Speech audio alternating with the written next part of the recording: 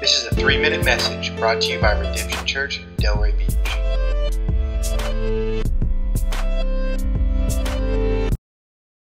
In James chapter 3, he specifically talks to us about watching our words, that we should be careful about the things that we say. And it's not surprising because so far he's talked a lot about our hearts, talking about having faith in Jesus. He's talked a lot about our actions and the works and deeds.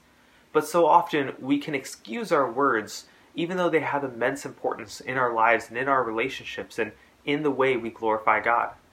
You see, words, probably more than anything else, we brush off as something that just slipped out or something that we didn't really mean or that someone took it the wrong way.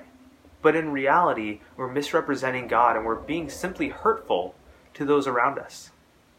In James chapter 3, verse 9, it says, "With the tongue, with our words, we bless our Lord and Father, and with it we curse people who are made in the likeness of God. From the same mouth come blessing and cursing. My brothers, these things ought not to be so. Does a spring pour forth the same opening, both fresh and salt water? Can a fig tree, my brothers, bear olives, or a grapevine produce figs? Neither can a salt pond yield fresh water." It's essentially the modern day equivalent to, do you kiss your mother with that mouth?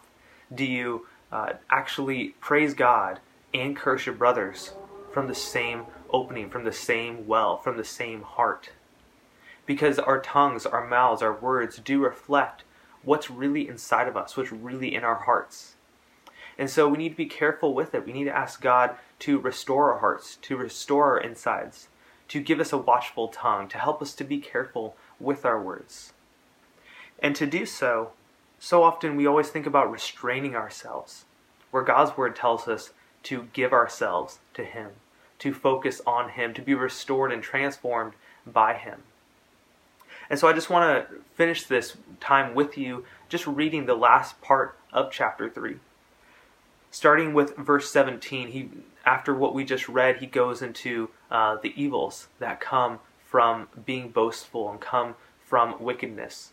But then he finishes off the chapter just as a reminder of the good things that are from God, heavenly wisdom, the things we should focus on, the things we need to think about. And that's what I want to leave with you. So you can take a couple minutes, you can think about these things. You can meditate on them. You can be transformed by them from the inside out, that God would work in our hearts and that would affect our speech.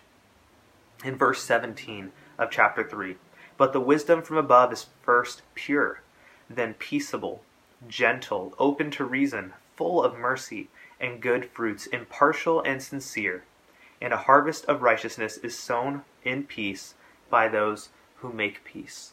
So may you make peace with your tongue and with your words.